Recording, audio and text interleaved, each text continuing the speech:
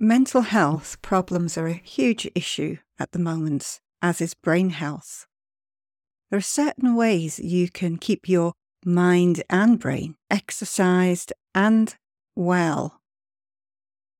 A lot of these ways are really common, such as mindfulness, yoga, stretching, exercise, the things we've all heard of.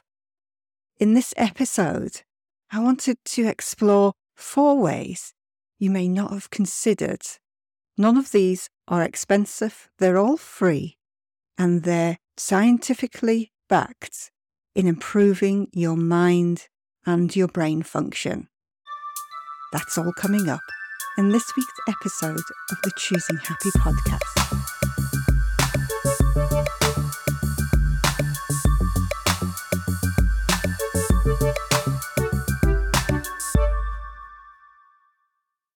Hello, I'm Heather Masters. Welcome to the Choosing Happy podcast, and this episode 4 unobvious ways to nurture your mind for happiness.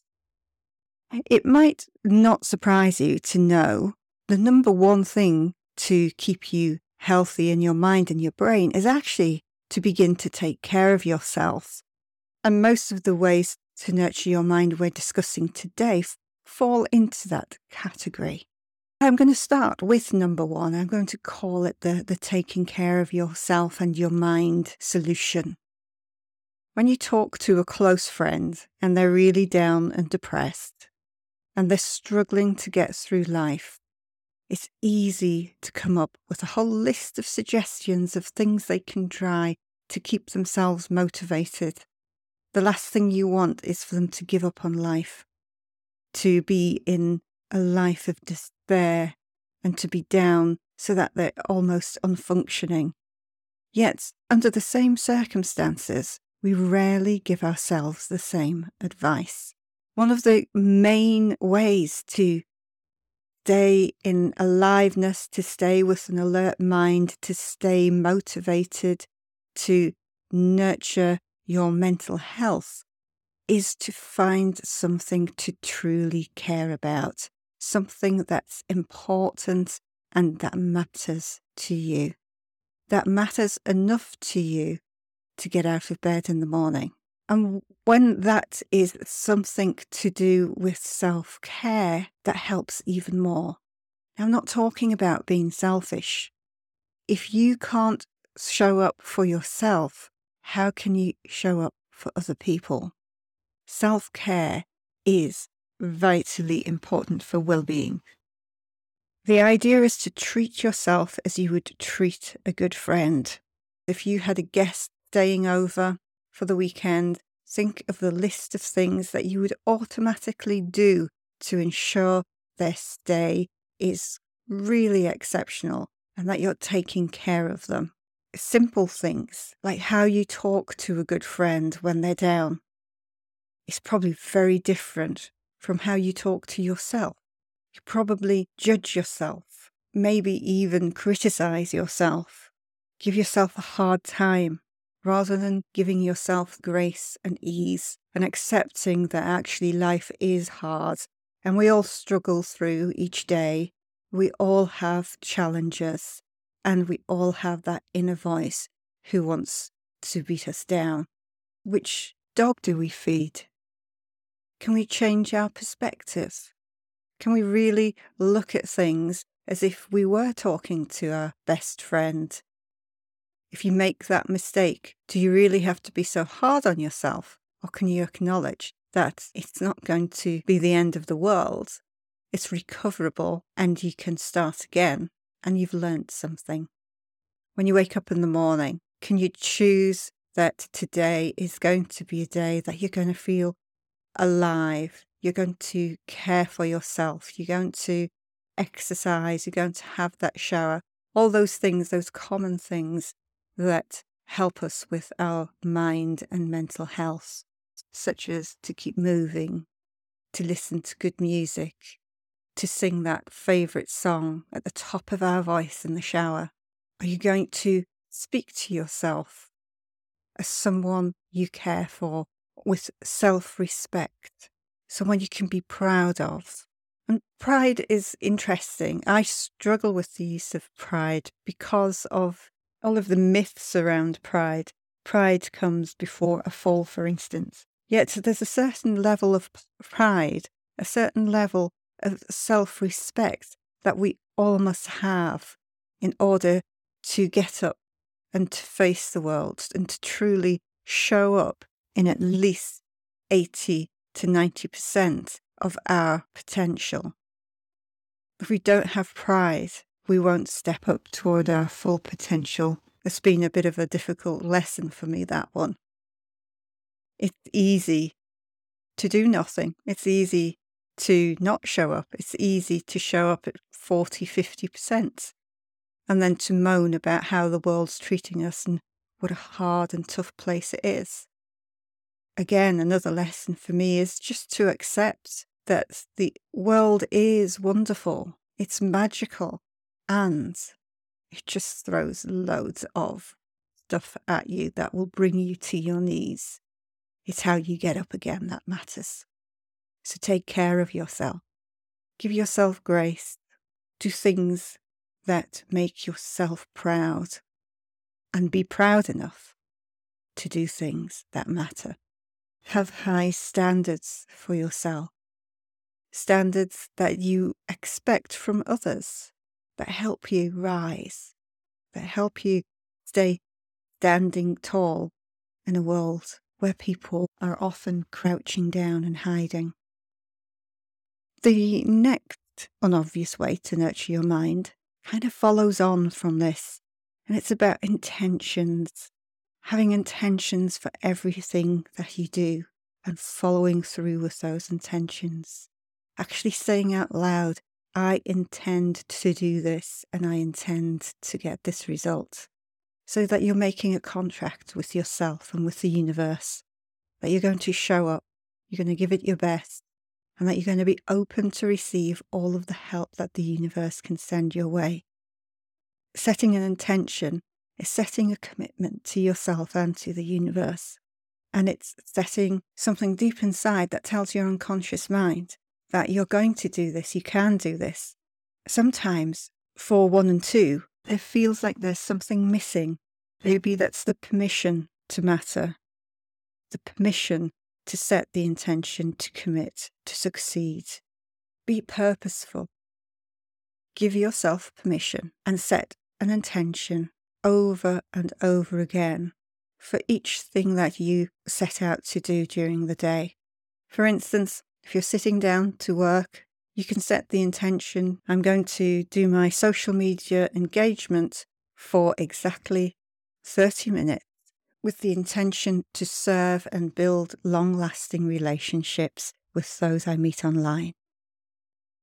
When you sit down to write your copy, if you're a marketer, set the intention that you're going to write the best copy that you can within the next hour. If you're traveling to work and you're driving, set the intention that you're going to have the best journey, that it's going to flow with ease. You're going to get there on time. You're going to be calm and relaxed and enjoy the journey.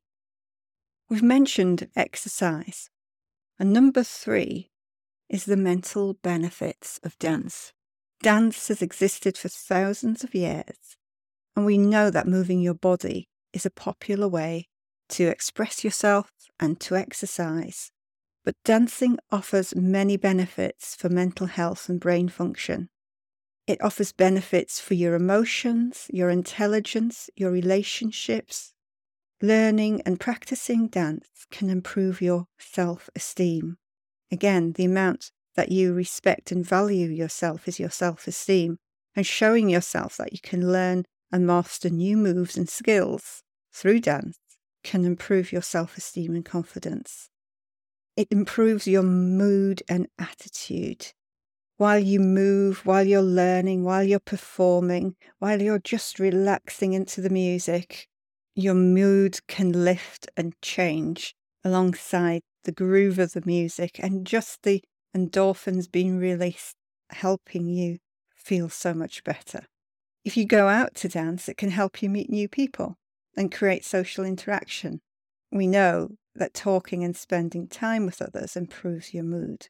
It also eases loneliness, and through that it can ease depression and anxiety.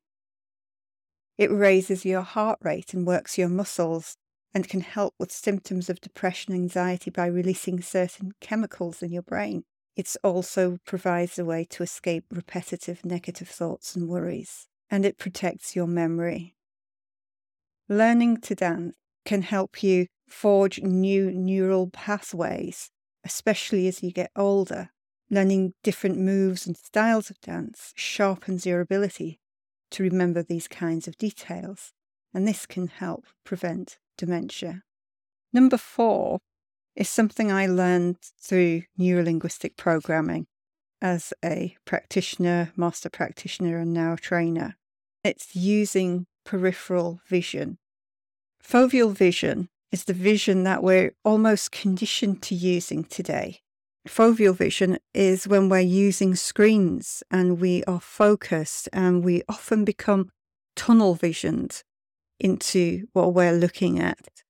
We can be blind to anything outside of that screen. Peripheral vision is the use of wider vision to the sides of your eyes and around.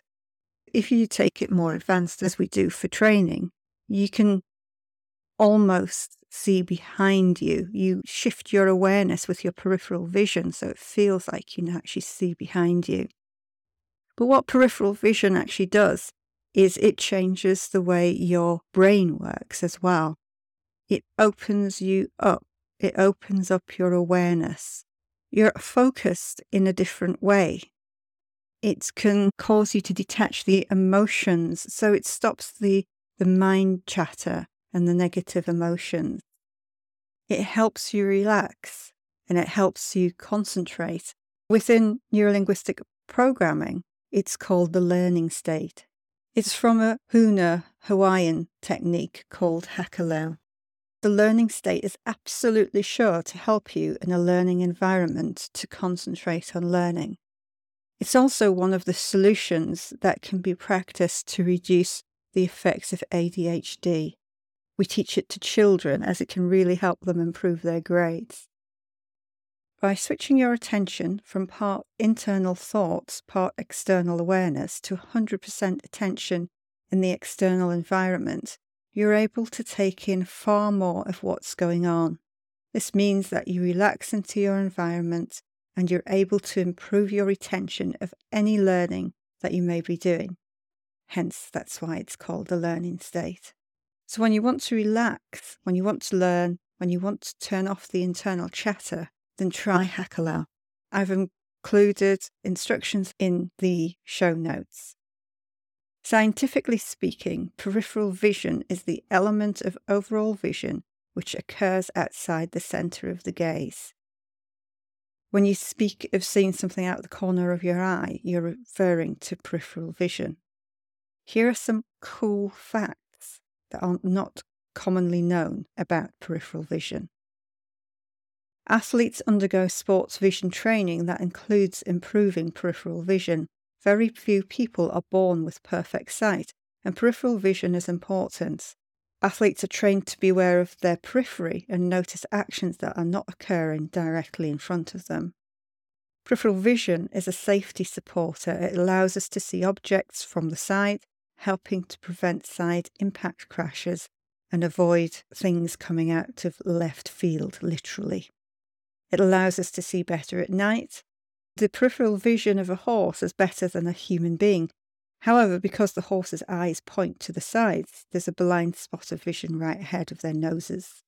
Peripheral vision is practically all in black and white and has very low resolution. You don't really notice a difference because the motion of the eye will compensate. And peripheral vision can help with speed reading. Most people read with the central focus, and that prevents them from seeing up to 50% of the words in the text. The value of peripheral vision becomes very apparent when driving a car. The reaction time that protects us from car accidents is also noticeable in self-defense.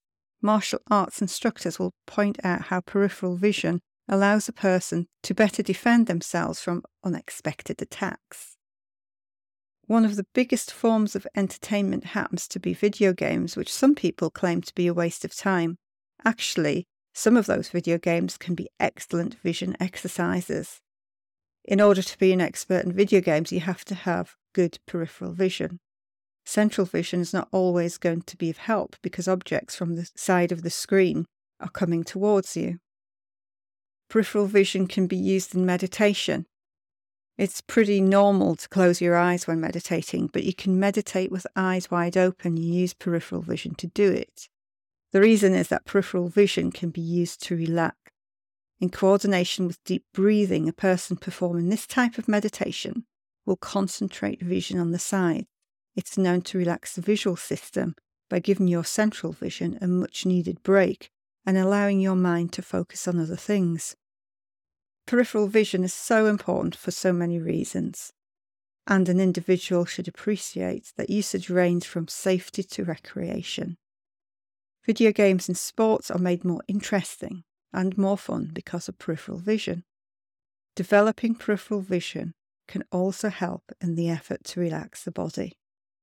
That's the 4 unobvious ways to nurture your mind and your brain for happiness.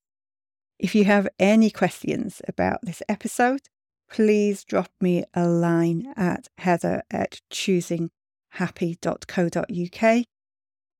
I'd be grateful if you could like and subscribe to find out more about future episodes. Thank you for taking the time to listen today, and I look forward to seeing you next week in the Choosing Happy podcast.